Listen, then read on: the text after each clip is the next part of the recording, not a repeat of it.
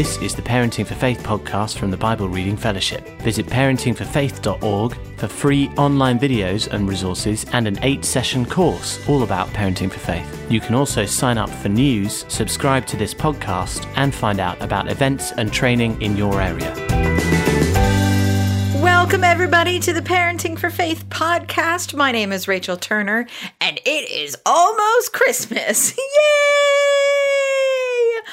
I love Christmas in a sort of like, wah way, and so I am really excited.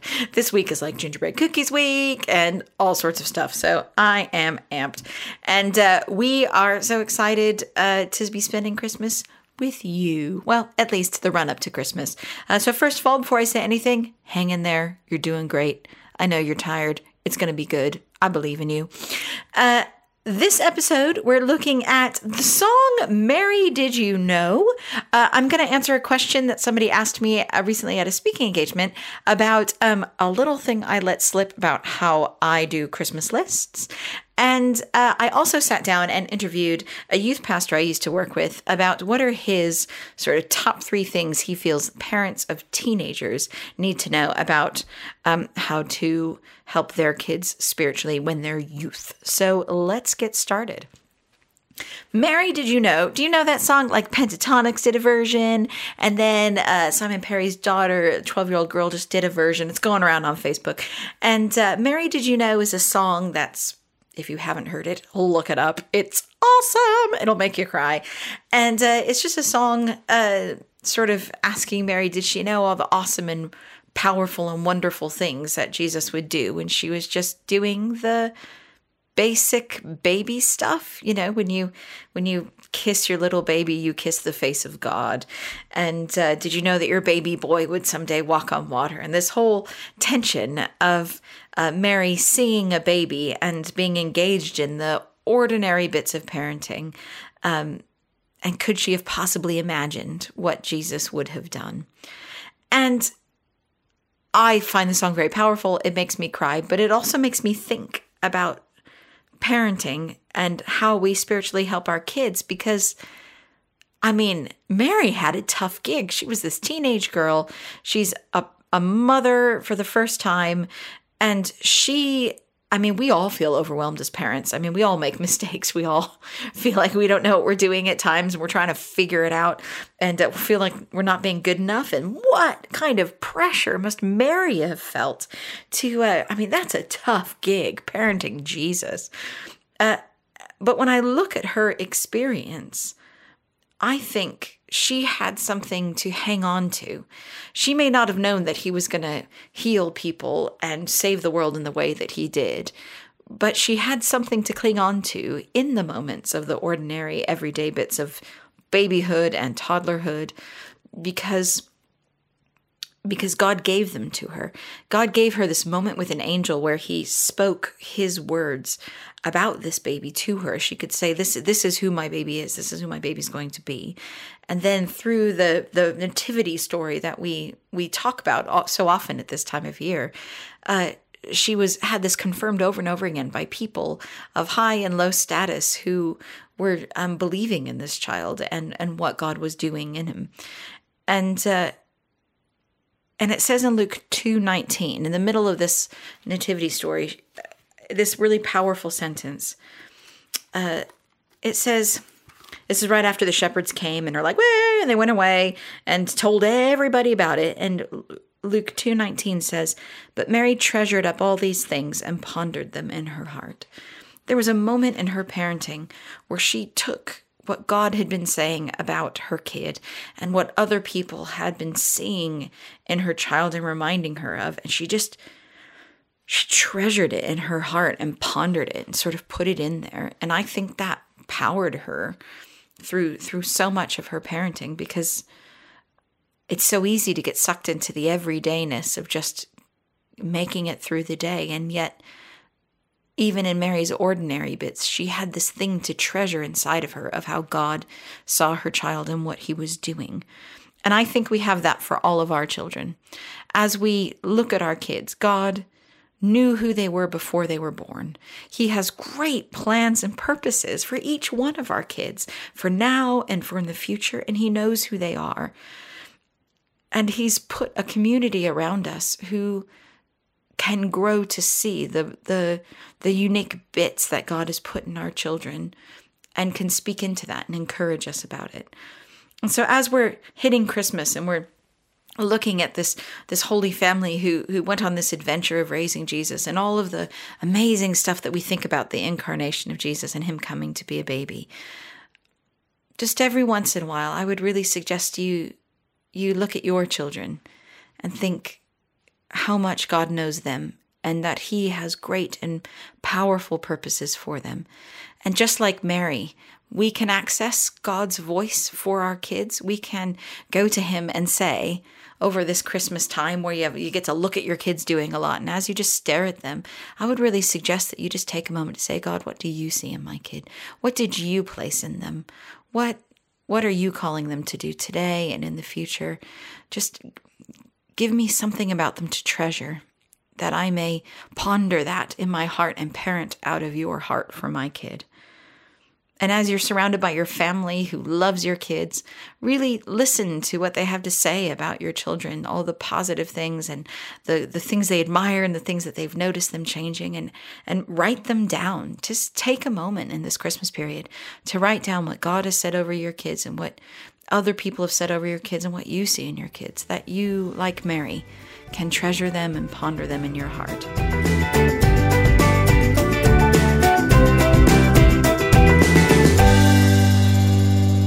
Okay, so today's question is a question that I got asked at a speaking engagement.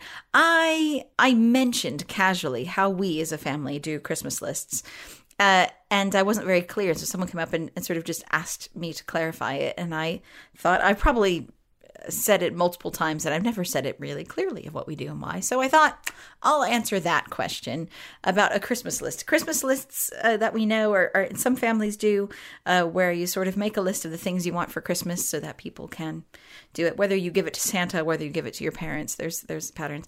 And every family is different. And I truly believe that there is no right way to do this. I don't think one's better than the other, but how we do it in our family is how my mom did it with me. So this is very much not my invention.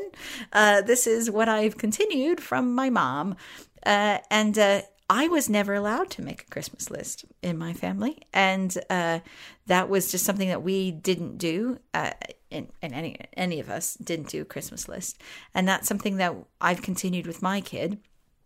And the fruit of that, really, I think the heart behind it for me now as a parent is that how I want my kid to think about gifts is that they are truly gifts, undeserved and unrequired. Ooh, is that a word? I don't know if that's a word. Not required. They are a pure blessing, nothing I'm entitled to or nothing that I deserve, but when someone gives a gift, it comes out of their heart for me. And when I give a gift, I think and listen and pray and see something that I just think, oh, they'd love that. And I buy it out of a genuine heart of love. And so in our family, the culture of gift giving that we've created is that nobody makes a list. Nobody asks for anything. Nobody can even subtly hint with winks that this is something they would like because for us, we want to train all of our hearts to truly be thankful and grateful for a gift that is given in recognition of what was going on in the other person's heart, and as opposed to what is the actual gift. And so some Christmases we've had no gifts because I was noticing that in our family we were getting a bit like, what am I going to get? Or we get something and they were either happy or disappointed, and it became about the gift. And so the next year we didn't do any gifts, and we just spoke words over each other. We just had a morning Christmas, and the only gift we got was for Jesus, because we do giving gifts to Jesus. That's another thing. But for us, how we train our hearts to receive gifts is the reason why we don't do lists. But like I said, that's how we do it. And that's what works for our family. What works for your family could be something completely different. But yeah, that was the answer to the question of why we don't do Christmas lists.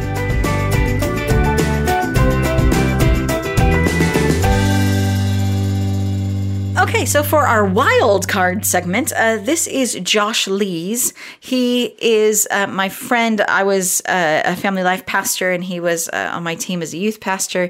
He has I don't remember what his BA in. He has a master's in theology. He's currently getting a second master's at Oxford. He is going through the process of ordination, and he's a very wise man. And I love just encouraging parents of all different kinds, but every once in a while, just parents as teens sometimes just need a bit of encouragement. And so as someone, he had been a youth pastor for I think about 8 years, and so very experienced and informed a lot of how I thought about parents and teens. And so I thought I'd sit down with him late one night when I was staying over his house, visiting his lovely family. I asked him, what is crucial for parents of teens to know about how impactful they are in the lives of their kids? What can they do as parents of teens to spiritually encourage their children? And this is what he said. I think the first thing that I would share is that it's really important for parents to be honest about their own relationships with God. And that's the things that are going well and the things that are not going so well. And to be able to set that on their whole life, and to be able to talk about what it was like when they were a kid, when they were a teenager, when they were a bit older, and how they're doing now. I mean, it's okay to talk about hard times with God, to talk about seasons where maybe you feel you are not hearing from God, you're struggling to read your Bible, struggling to pray, and to be honest about some of those struggles. Okay, so parents will then have often said to me, I don't think my kid cares about my life with God. Is that just what they're putting off, or do they genuinely not care? Sometimes they don't care, but I think that shouldn't discourage parents, because I think when kids get a bit older and when they're having some of those doubts of themselves, they will look back and they will remember those moments. And so even if they don't care in that moment, it's important for them to see their parents being honest and to be able to look back on those times, to draw back on those times. So even if they don't care in that moment, and they might, but even if they don't, they're going to look back on that, they're going to draw back on that. So it's still important to be honest, even if they're not enthusiastic in that moment. Good. What else? That's number one. Give me That's my number three. One. Goodness. Number two is celebrate the small beginnings. So it might be that your kid says the shortest prayer you've ever heard, or it might be that your kid says church wasn't boring, or anything like that. But don't be slow to celebrate small beginnings. And Does particularly, that mean like with them, like woohoo, I'm so celebrating with you, or is that like internally in their heart? well, I think both, and I think especially when you're seeing gifts being exercised in your kids, that's when it's so important to celebrate with them and to encourage them. I think so many young people don't realise the gifts that God has given them, the gifts that they are starting to practice themselves. I think to help kids to see what God is doing in their lives, and to see the ways that they are made in the image of God, and to see the ways that they have been given gifts by God. Great. Right, so that's two. So number one. That is two. Number one is don't be afraid to do the authentic stuff. Number two is celebrate the small things. Number three, I think, would be about encouraging kids to take risks. spiritual risks, or like jump off a cliff risks? I think sometimes those risks are the same thing. Tell me more. I think it's both, because so often God is trying to teach us things through experiences, and we need to be willing to embrace those. And I think now in my 20s and training alongside lots of other people, gap years in particular seem to be a common time where God really revealed so much about himself and so much about how he's calling people. And so often those gap years seem like really crazy times. And it might not be a gap year, it might be something over a summer, it could be something at school, anything like that. kids who set up CUs, even though it seemed like they were going to be the only kid in the CU. Kids who maybe, I don't know, started something new that just seemed to be against all odds. Whatever it is, God so often works through those risks.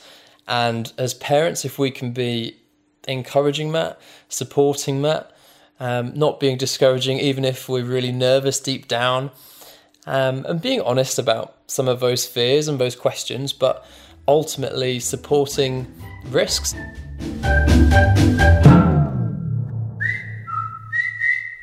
Okay, and finally, a question to ask your kids to start an interesting conversation.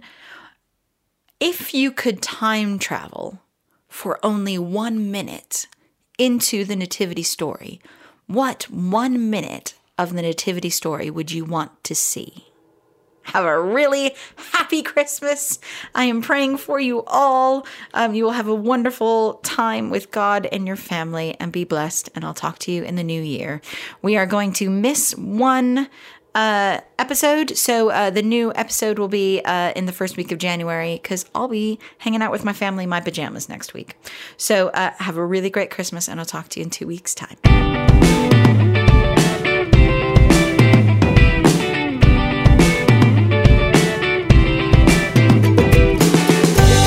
Thank you for downloading the Parenting for Faith podcast. A new episode will be released next week, and why not look at parentingforfaith.org to watch the free 8-session course, to get in touch, or to find out about training and events near you.